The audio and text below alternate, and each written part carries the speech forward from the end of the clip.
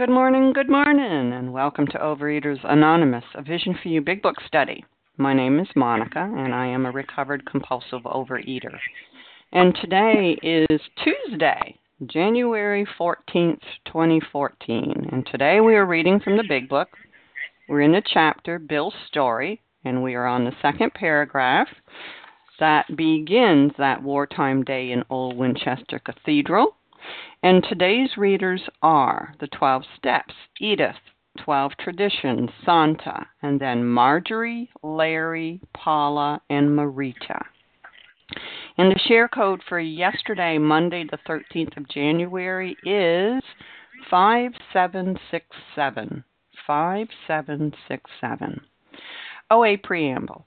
Overeaters Anonymous is a fellowship of individuals who, through shared experience, strength, and hope, are recovering from compulsive overeating.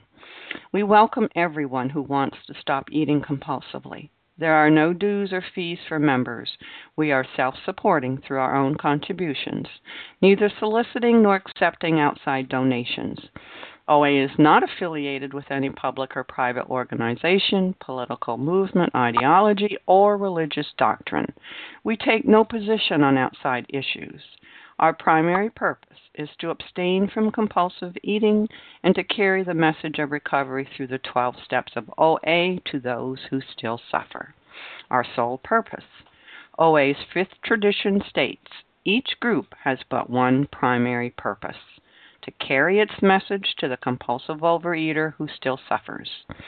At a Vision for You Big Book study, our message is that people who suffer from compulsive overeating can recover through abstinence and the practice of the 12 steps and 12 traditions of Overeaters Anonymous. And I will now ask Edith to please read the 12 steps. Hi, this is Edith, a compulsive overeater in Alabama. The 12 steps. 1, we admitted we were powerless over food, that our lives had become unmanageable. 2, came to believe that a power greater than ourselves could restore us to sanity. 3, made a decision to turn our will and our lives over to the care of God as we understood Him. 4, made a searching and fearless moral inventory of ourselves.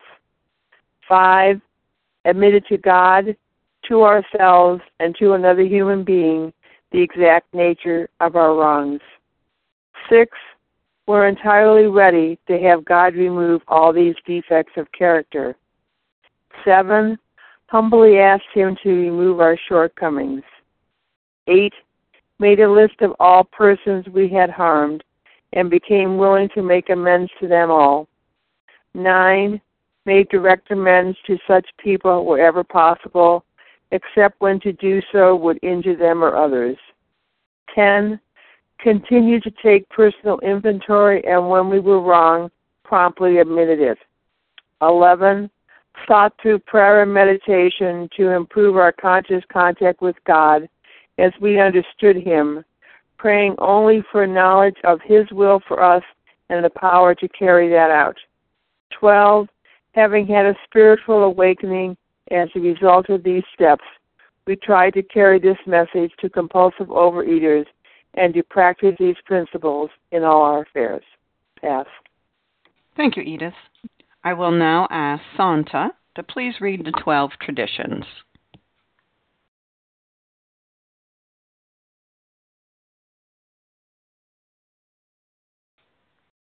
Star 1 to unmute, Santa.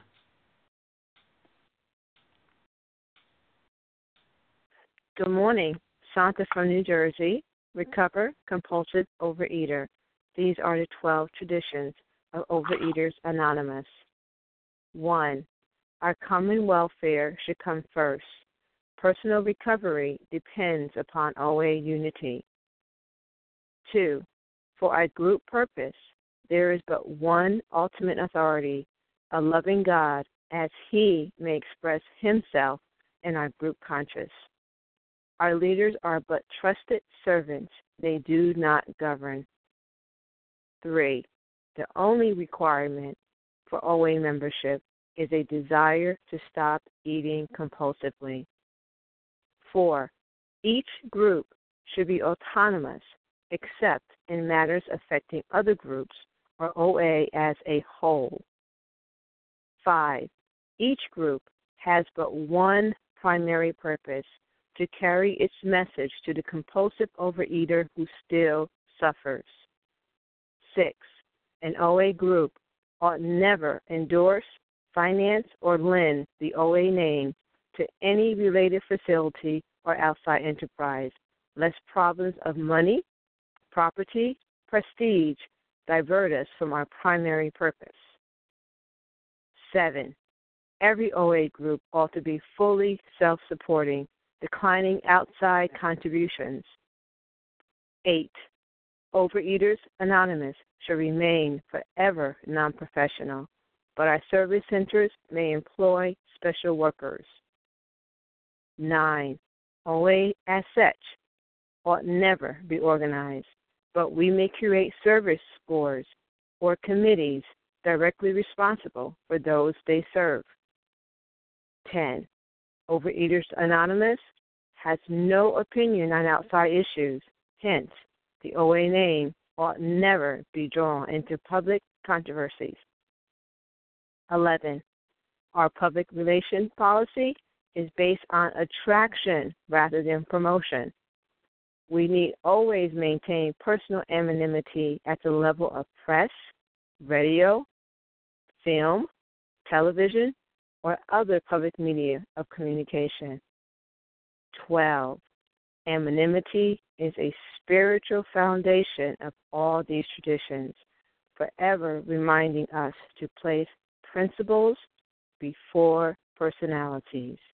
Pass. Thank you, Santa. How our meeting works. Our meeting focuses on the directions for recovery described in the Big Book of Alcoholics Anonymous. We read a paragraph or two from the literature, then stop and share on what was read. Anyone can share, but we ask that you keep your sharing to the topic and literature we are discussing, and that you keep your share to approximately 3 minutes. Singleness of purpose reminds us to identify as compulsive overeaters only. Our abstinent requirement for moderators is 1 year, and for readers is 6 months. There is no abstinent requirement for sharing on topic. This meeting does request that your sharing be directly linked to what was read. We are sharing what the directions in the Big Book mean to us.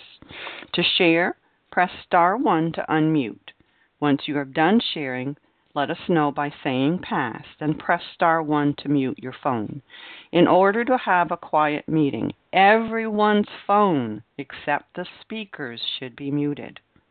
And today we are resuming our study of the Big Book. We're in the chapter Bill's Story. We are on page 10, and we are beginning with the second paragraph, that wartime day.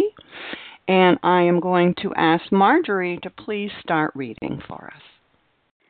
Good morning, A Vision for You. This is Marjorie, recovered compulsive overeater. That wartime day in old Winchester Cathedral came back again. I had always believed in a power greater than myself. I had often pondered these things. I was not an atheist.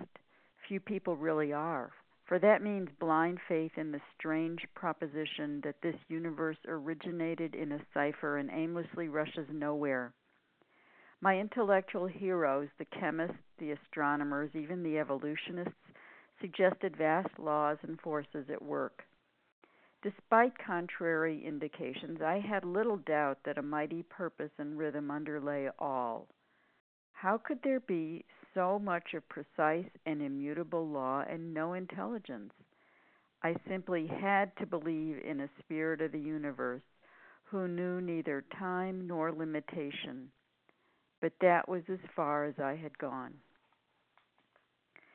When he refers to the wartime day in old Winchester Cathedral, he's referring to the little section on page 1 where when he was in the service in World War I, he was in England, visited Winchester Cathedral.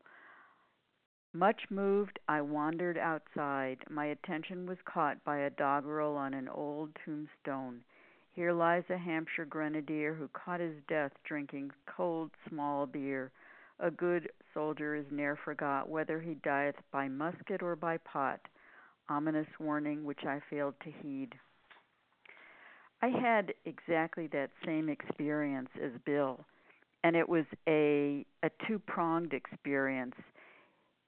He was having that experience of being moved within the cathedral, and he was having that experience of being warned something to do with drinking.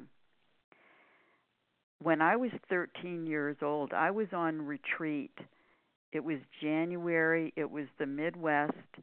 I was with a group of my classmates and the rabbi. We walked across a frozen lake, and we visited a monastery. And I'd never been to a monastery before. And I remember that profound sense of silence and that wonderful sense of safety that I felt there. So like Bill, I was moved. I would not have been able to articulate it at the time, but now I was 13 years old. So that was a bit of a time ago. But then after that retreat, one of my classmates wrote an article for the newsletter. And what it said about Marjorie was she could be found behind mounds of food. And that really hurt. So there were those two-pronged experiences for Bill and the two-pronged experience for myself. And throughout the years, I had this desire to experience that safety and that peace and that warmth and that silence as I had experienced it that morning within those thick stone walls. It was like a castle. And there were times, periodically, when I did get to experience that. But with regard to my eating, with regard to my food, with regard to my obesity, I did not connect the two experiences. It wasn't until recovery that those two experiences got connected, cooked together, simmered together, and I've been recovered now and transformed by this way of life. Thanks for listening to me, and I pass. Thank you, Marjorie. Would anyone like to comment on these two paragraphs? Arlene? Lauren from Pittsburgh. I heard Lauren, and I heard someone before Lauren, but I didn't catch your name. Eileen? Eileen. Okay, Eileen and then Lauren. Go ahead, Eileen. Thank you. This is Eileen, a compulsive overeater from Bedford, Mass.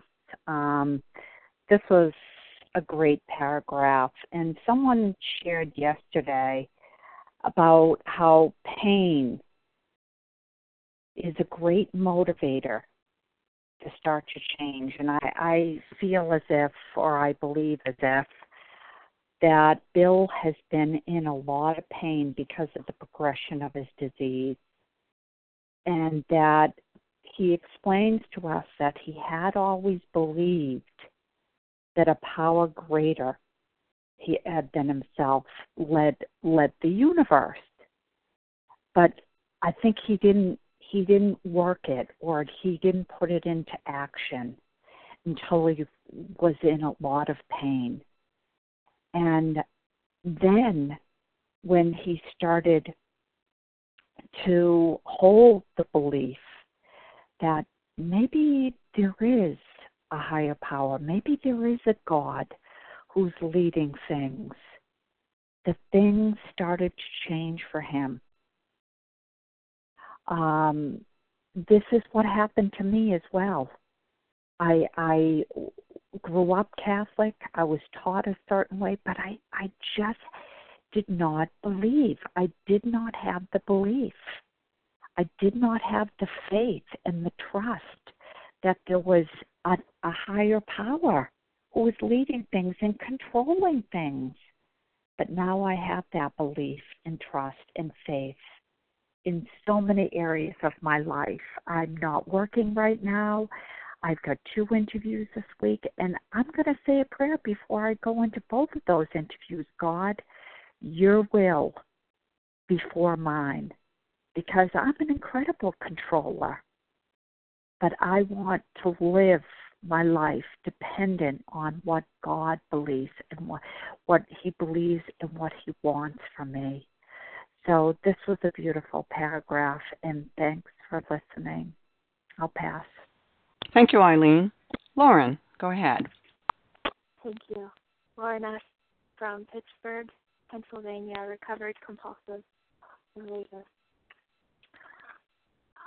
In the previous page on 9, I have written in my book for page 9 to 16. So we're now in the second half of Bill's story. I look at my willingness by underlining anything I find that I am not willing to do that Bill did to recover. So I underlined in this paragraph, the second one that was read, I had little doubt that a mighty purpose and rhythm underlay all. And when I was first going through these pages carefully in March this year, I only underlined one sentence in this paragraph, and then in the previous one, the denial of the preacher's right to tell him how he must believe. But now I see I could have underlined almost every single word. And this paragraph really connects, in my opinion, to the He Talked for Hours paragraph. Because whenever the He Talked for Hours paragraph said his grandfather's insistence that the spheres really have their music relates to Pythagoras' the music of the spheres by Pythagoras. And that means that I have also my recovered big book sponsor and text said that there's his grandfather insisted there was a harmonious power undertaking everything. So the spheres really had their music. And then in the paragraph just read, I had little doubt that a mighty purpose and rhythm underlay all, that there was a harmonious power underlying everything. So here, we can see that Bill agrees with his grandfather's reference to the music of the spheres. He agrees that a mighty purpose and rhythm underlay all, that the spheres really had their music. He's just like me. He's just like Lauren. I believed in my 100 generations of Italian ancestry that there is something great out there, something touching us deep in our hearts. However, I was sick, and I had a sickness of the soul. And I also told myself, how could there be so much precise and unchangeable law and no intelligence? Could I believe in a spirit of the universe? Was this as far as I had gone? Did my spirit of the universe know neither time nor limitation? And finally, what I recognize in these words is my higher power, that I was coming into an understanding of my limited understanding. It had to be something great that when that craving hit, it had to be great enough to relieve me of myself. And I really, really didn't know what it was, but it was something spirit of the universe, God, boss universal, power. It had to be something way greater than anything I'd ever believed in before. Something greater than anything I'd ever believed in before. Okay, thanks, I'll pass. Thank you, Lauren. Would anyone else like to comment on these two paragraphs? This is Paula. May I comment? Okay, I heard Paula and somebody else. Janice. Okay, Paula and then Janice. This is Paula, recovered compulsive overeater. I just wanted to back up just a bit. It said Bill is listening here. Bill is listening. It seems he's listening very intently, and as he's listening, many memories, as he's listening to Ebby, many things are coming to play in his mind. And he said, he lists his memories. That made me swallow hard. He talked about his grandfather. And then what memory did that trigger? You want to talk about triggers? That wartime day in Old Winchester Cathedral came back again. Okay, it came back again. It was there. It was already there. And yes, as was said, we've all had those moments. We landed in England. What had he seen in England? What he had been exposed to during this war? I visited Winchester Cathedral. Now, before he even moved, before he left that place, something within moved him. It wasn't without. It wasn't the beauty of the place. Something moved him within. We've all been moved that way. We've all been moved that way by a place, but more than a place, may I add, by a touch. My attention was caught, and then he went outside in something else. But I want to come back to where we were and where Bill was. And he said then, I had always believed in a power greater than myself. I had often pondered these things. I was not an atheist. But then, what does he say a few lines down? Despite contrary indications, he didn't live like he believed. He lived like he knew, but he didn't believe. I had little doubt, and look what he adds on, that a mighty purpose and rhythm underlay all. How could there be so much? Now remember, Bill, if nothing, his thinking is very precise. And immutable laws and no intelligence. Even he couldn't come away and say, could it be nothing? And that's what he said. This was it. I had to believe in a spirit of universe who knew neither time nor limitation. For you see, Bill knew time and limitation. But that was as far as I had gone. That was as far as he could go. Thank you for allowing me to share. And with that, I do pass. Thank you, Paula. Janice, your turn. Go ahead. Yes. Thank you, Monica. Thank you. My name is Janice, and I am a recovered compulsive overeater. You know, this is so picturesque because we see Bill now. He's still drinking now, so that's important. Because when he's with Bill, when he's with Ebby, you know, he's going through this process. He's struggling with this idea. But you see, for me, I see that if the food is still there, if the alcohol is still there, he can't even think of a higher power. Because what I did was I couldn't ask a God, even though I knew there was a God. I wasn't an atheist, for help, because the bottle for Bill and the trigger foods for me healed my wounds. So, you know, he's struggling in his mind, yet he knows that he doesn't have the answer because he's emotionally and spiritually stunted. He couldn't go on thinking higher than what he's using for a solution, and that's his bottle. The bottle healed him. So his development was stunted because he's still drinking, but he's struggling. See, the mind, he's thinking because, he sees Ebby. You know, he looks terrific, but he can't straighten that thinking out yet. So, because he still sees that the bottle is helping him, and it's a process. But he's coming slowly to believe because he's seesawing. So, with that, I will pass. Thanks. Thank you, Janice. Would anyone else like to share on this paragraph? This is Bella. Can I share? Go ahead, Bella. Good morning. My name is Bella, and I'm a thankful recovered compulsive overeater. Thank you, Monica, for leading this meeting, and thank you very much, everybody that is on the line. I had always believed in a power greater than myself. Yes, it was me.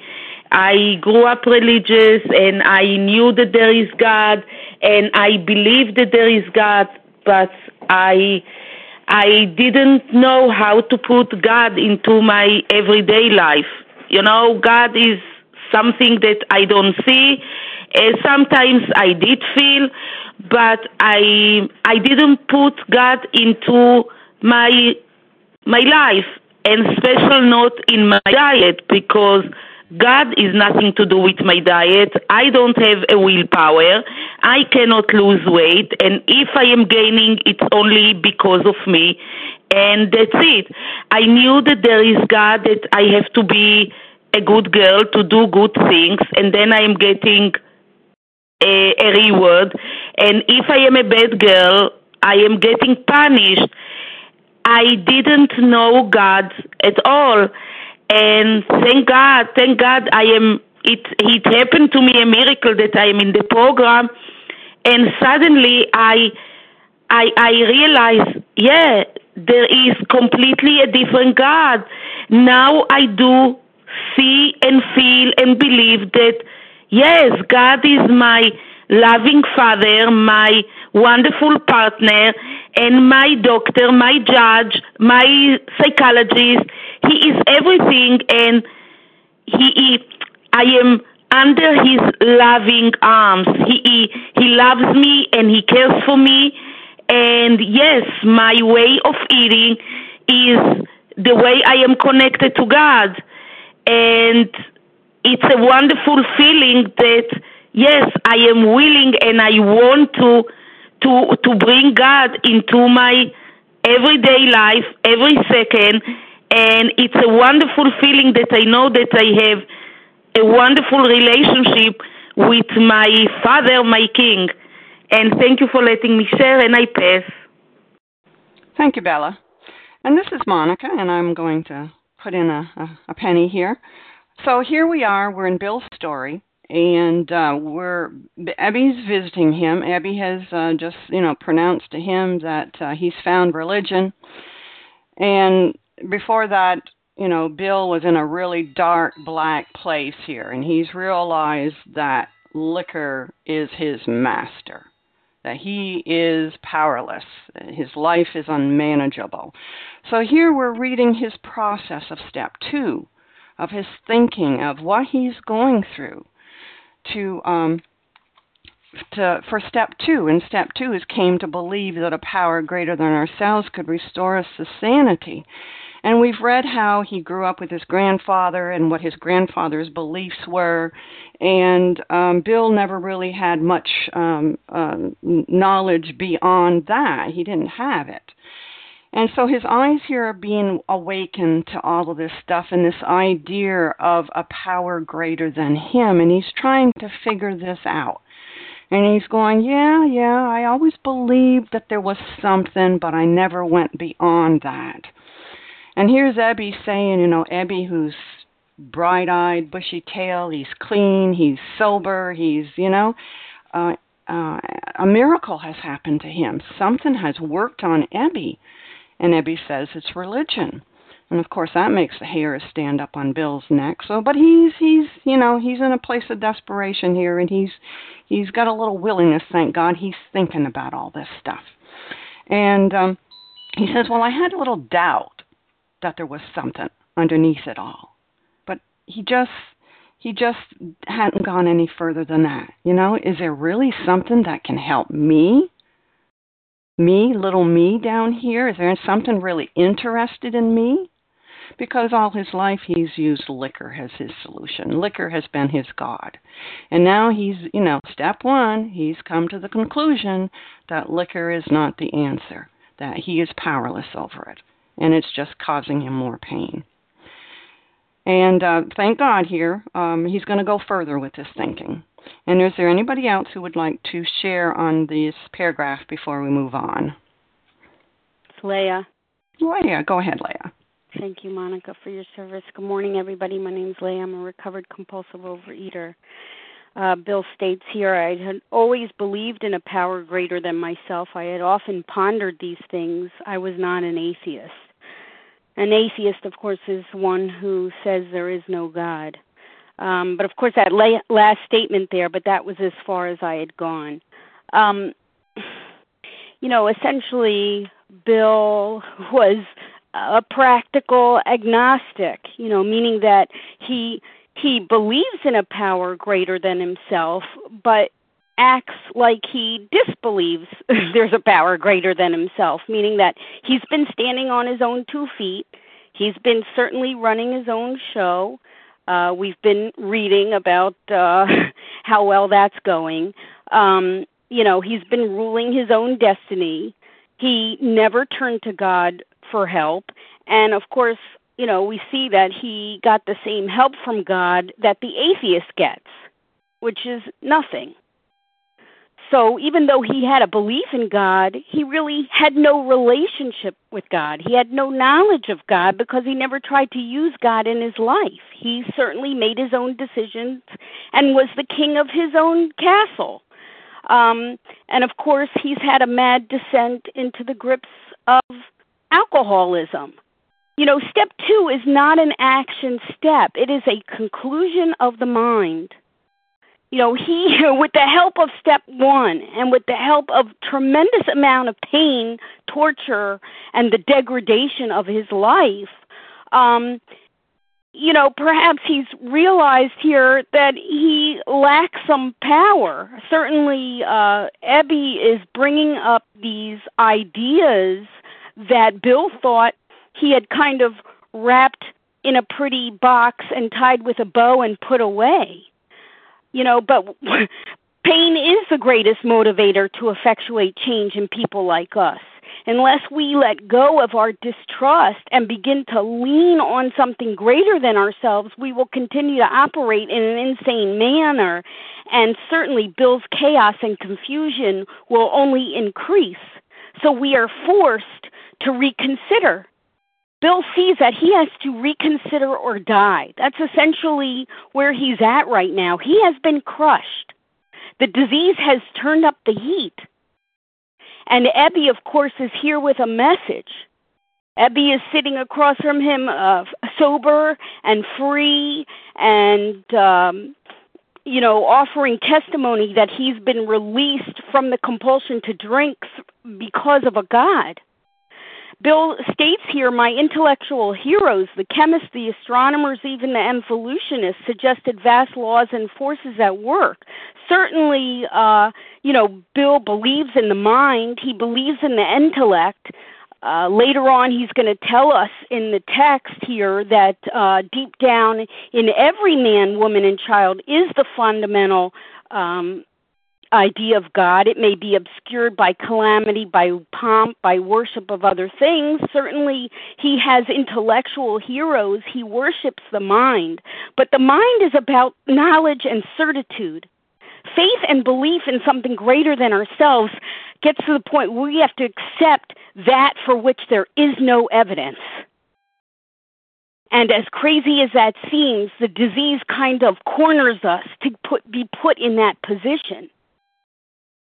God came in through my wound. It was not any intellectual exercise here going on. There was no way out. So, that's what I see here. The big book, the 12 steps, force us, because of the pain of the disease, to reconsider. Sometimes we make decisions. Bill made a decision about God a long time ago. The disease forces us to reconsider. He was stunted spiritually.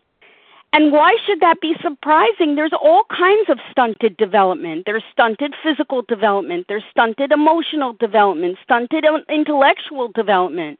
Well, when we make decisions in our childhood or young adulthood about who and what God is, we stunt ourselves. We cut ourselves off the path. Bill is stunted. He's developmentally stunted in the realm of the spiritual. And,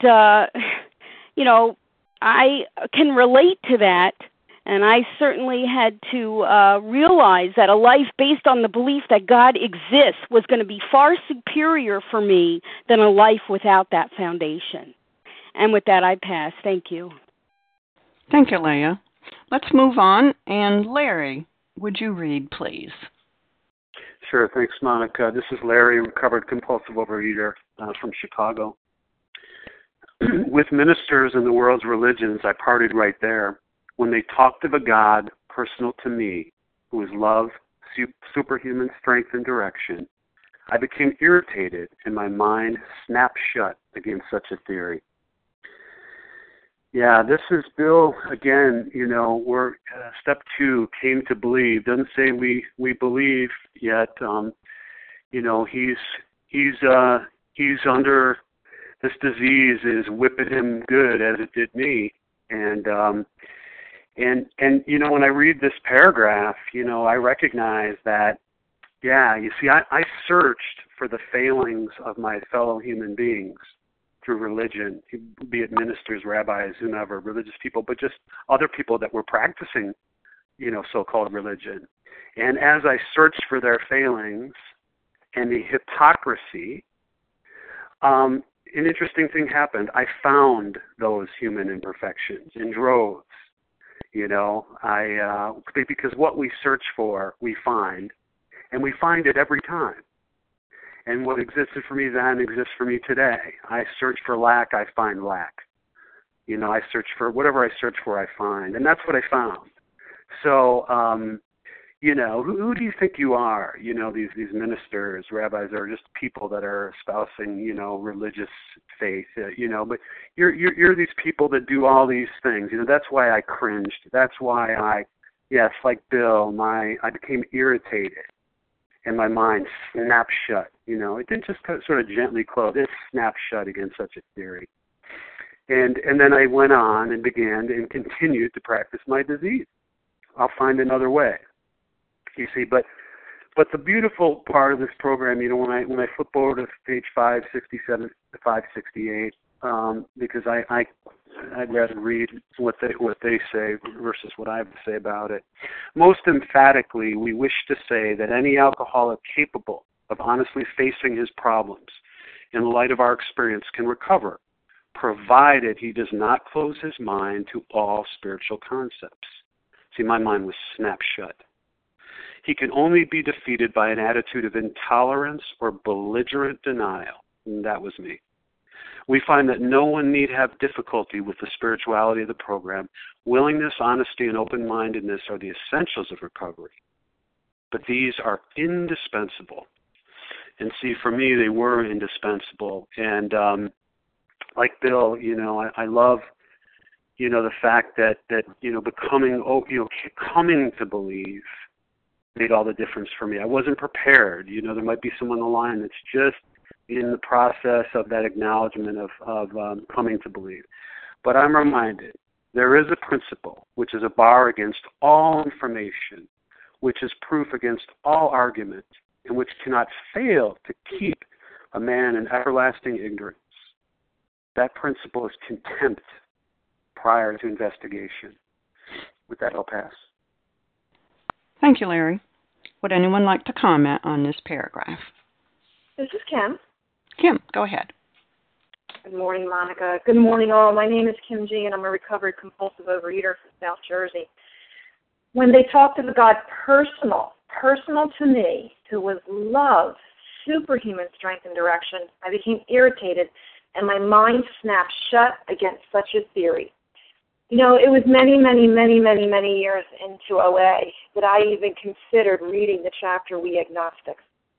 Because the fact was I grew up in religious schools. Why would I need to know about God? And what they're talking about here is not religion. What We Agnostics tried to teach us is that we need a higher power. Bill now understands that he's powerless. He is powerless. He's as powerless as his friend Ebby. That's why he is open to what Ebby is talking about. So he needs to find out, we're learning what is his resistance to seeking the solution that his friend found.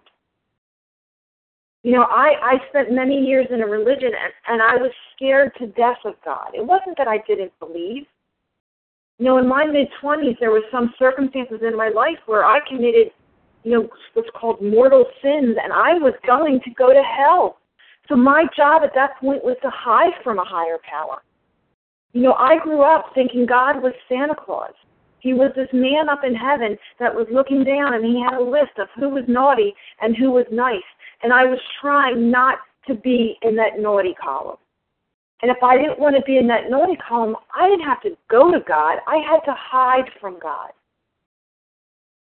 You know, God was this omniscient thing. It was nothing personal. God's job was world hunger. He didn't have time for Kim's hunger. How could I ask this God that was so busy with all the tragedies that I saw throughout the world be concerned because I can't make it from lunch to dinner without binging my brains out? I needed a personal God to me. But that personal God scared me, and that's why my mind snapped shut, because I was so afraid of being punished for the sins of what I have done in my life. I needed a God that I could go to when I was afraid, that I could go to when I felt bad, that I could go to when I was angry. And I didn't have that God in my life. We're going to see in this next chapter, there's a chapter called There Is a Solution.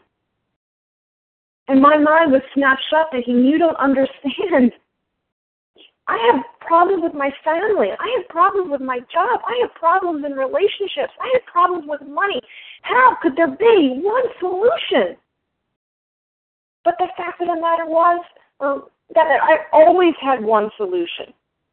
Now, maybe one day it was a ding-dong and one day it was a Dorito, but it was always the food. I don't remember an instance in my life up till I started to find this higher power where I had a problem and I thought, well, this one's not worth eating over. This one the food's not going to fix. So part of this breaking down was to recognize my one solution that always worked, the food, had stopped working. That I was powerless. And I needed to find a power, and that's what Bill is struggling with. How can he find a power greater than himself that can restore him to sanity? And with that, I pass. Thank you, Kim. Would anyone else like to comment on this paragraph? Good morning. This is Sharon in Colorado. May I share? Go ahead, Sharon. Thank you, Monica. This chapter, actually this paragraph just brings up so many things to me regarding my religious background. It was such a part of my life from the time I was very small. I was raised Catholic, and I went all through parochial school, and so, religion was there every single day of our lives. And yet my little childlike mind became very fearful of God at a very early age. And just like Kim had shared, there were just so many things that you did that were wrong, and mortal sins and sacrilege, and I don't know, all these things that just were these big words that scared me to death. And I, too, thought God was just up there counting off, the good and the bad, and it seemed like, the bad always outweighed the good. And so I did have very distorted ideas about God. And in my late 20s, when my first marriage failed, I got so angry at the Catholic Church, one of the priests actually, but at that point, I really thought the priests were like God. I mean, I didn't know they were human beings just like me, and so when they said something, that was, God telling you. And so anyway, I too went through all this. Even when I first came into a 12-step program, it was like the third step I just got stuck on so many years ago. How can I turn my will and my life over to this God that I think is out to get me?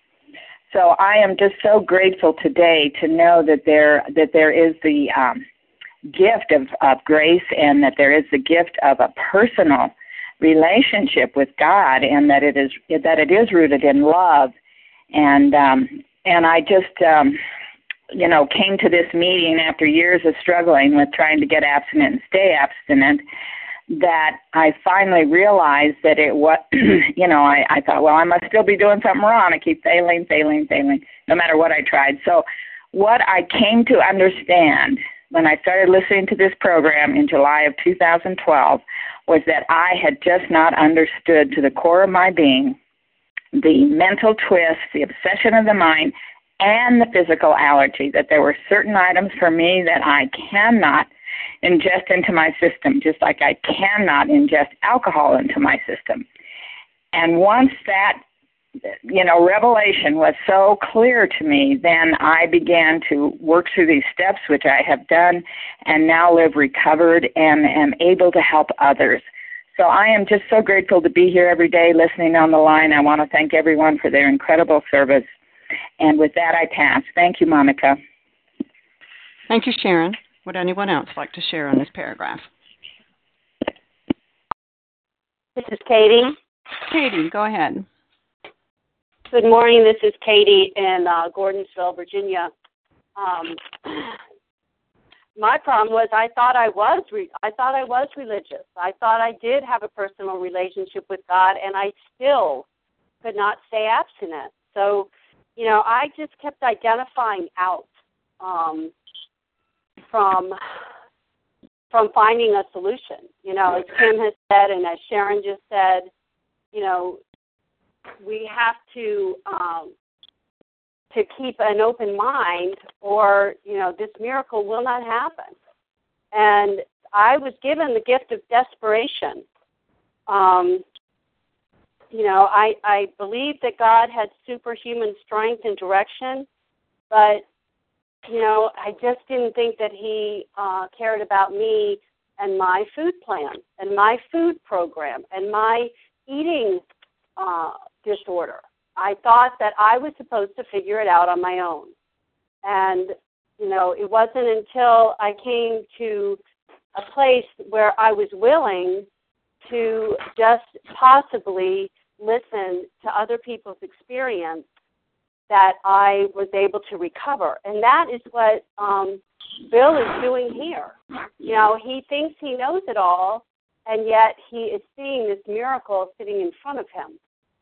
So, we are going to see that God does for us what we can't do for ourselves.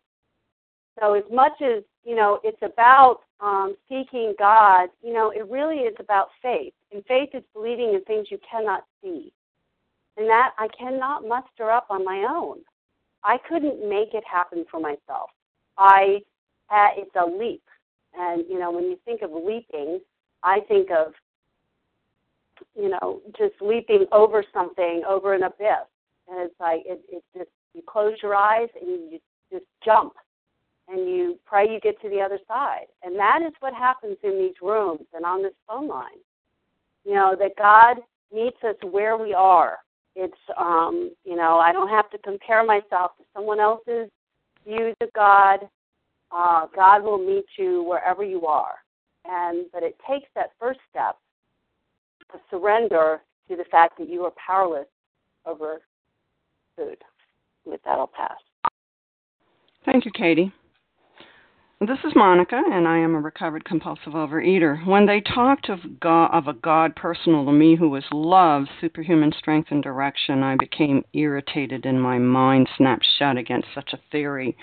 That's my experience too. I was born in a religion with a religious faith, practice it. I still practice it, but I did not have this personal relationship. But, step 2 is another conclusion here. And Bill is pondering all this stuff. And he's coming to the conclusion, well, things I've done for years haven't worked. And the things that I've believed for years aren't working. And I'm stuck here in the corner, and I don't know what to do. And Ebby shows up and says, hey, there's a power greater than you out there that can do something for you here, that can help you here.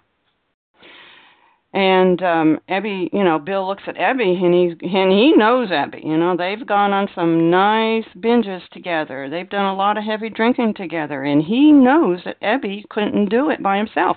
Ebby they were getting ready to put him in jail or an insane asylum. But here's Ebby. Something has happened to Ebby, and he can't deny that. And he knows it isn't Ebby. Some power greater than him has worked here. Don't have to understand it. But you come to the point where it's like, hey, you know what? My way is not working. Am I willing to think outside the box here a little bit? And that's what these first 100 people who wrote this book are saying to us. Try it. It's worked. We're proof. There is something that can help you here if you're willing to try it. And how do we try it? What do we do? It's called working the steps. And my personal experience was by working these steps, I did come to a point of having, today I feel I have a personal relationship with a power that's greater than me.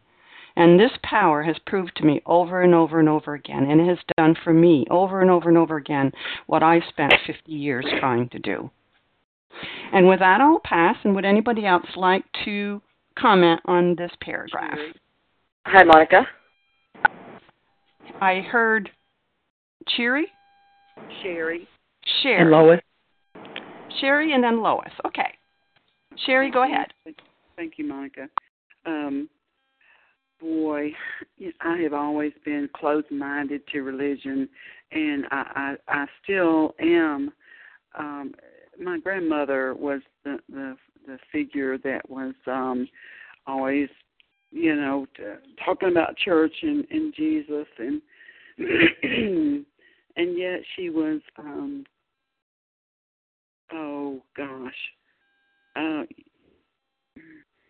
the one hand, she would talk about it, but then she wouldn't live it.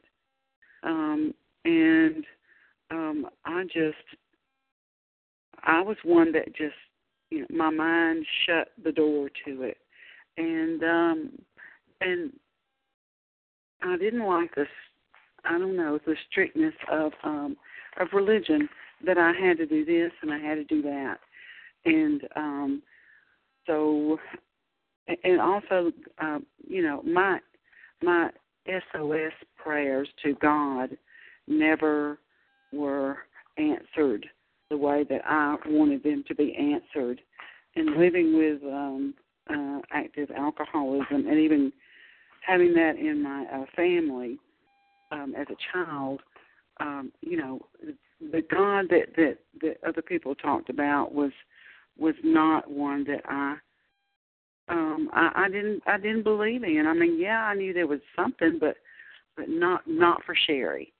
No, Sherry's, she can do all this herself. And anyway, how wonderful that when I came into 12-step program, that I did slowly discover that there was a power greater than myself, and I didn't have to go to church and do what they said to have that power in my life.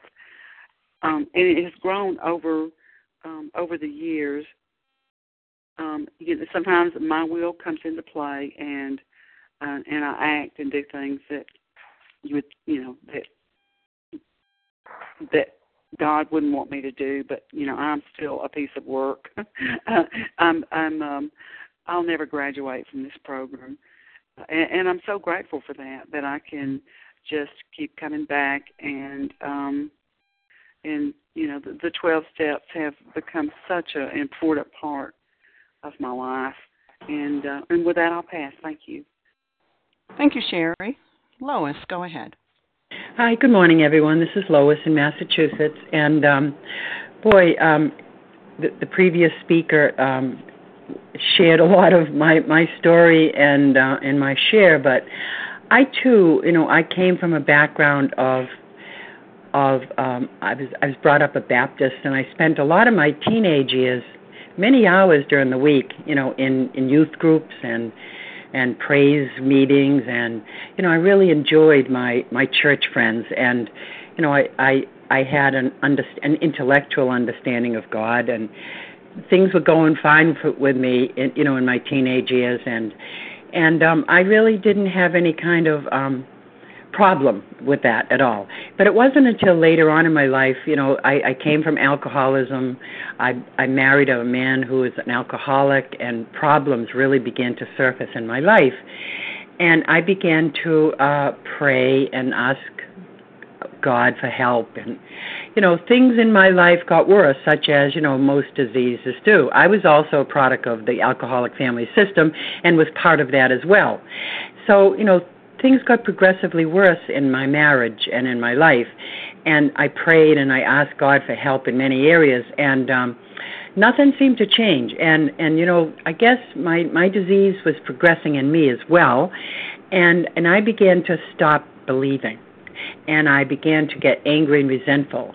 Once again, there's somebody here that just doesn't care, doesn't answer, and I began to just shut down, and I began to activate my disease. I began to turn to food. I turned to alcohol for a few years, and these are the things that turned me off from asking for help and began to take away the feelings of disillusion, giving up, anger, resentment. And my disease, as usual, progressed and progressed and progressed. And it wasn't until I was desperate enough to, I don't care if this is the only house on the block, I'm going to try it. Listening to people in program, I need help. I had many, many surrenders. But it wasn't until many years had gone by, 10 or 15, that this disease brought me to my knees. And I was willing to do whatever it took. And I began to ask God for help. I cannot do this. And like Leah mentioned this morning, He came to me through my wounds. And I felt a shift, and I began to think that maybe this is going to be okay. Maybe I'm going to be okay. And I began to try to practice these steps in my life and ask for help and for practice, the 12 steps of this program, and make it the largest part of my day and my life. And for me, it worked. I began to slowly, recover, and I worked these steps, and I, just like the Big Book promised, I was transformed. My mind was transformed. First of all, I put the food down, I began the steps, and I diligently applied those out of desperation. I think I've mentioned many times before, I was voted most cheerful in school, and I had really, hardened my heart. I had no hope. This disease had taken everything from me, emotionally and mentally. And I began to work this program like the Big Book promises us, and I have received a transformation. My mind was transformed by these steps. And I just had to add that, because if anybody's on the line and they're just beginning to, apply this and listen to understand, please don't give up until your miracle happens for you as well. This program really works. It worked for me, and it will work for you. And with that, I'll pass. Thank you. Thank you, Lois. And we've come to the end of our time here this morning. Thank you to everyone who has shared. And we will now close with the reading from the Big Book on page 164, followed by the Serenity Prayer. And Paula, can you read for us, please, from a vision for you? Thank you that I can. This would be Paula, recovered compulsive overeater. Our book is meant to be suggestive only. We realize we know only a little. God will constantly disclose more to you and to us. Ask Him in your morning meditation what you can do each day for the man who is still sick. The answers will come if your own house is in order. But obviously, you cannot transmit something you haven't got. See to it that your relationship with Him is right, and great events will come to pass for you and countless others. This is the great fact for us. Abandon yourself to God as you understand God. Admit your faults to Him and to your fellows. Clear away the wreckage of your past. Give freely of what you find and join us. We shall be with you in the fellowship of the Spirit, and you will surely meet some of us as you trudge the road of happy destiny. May God bless you and keep you until then. Thank you.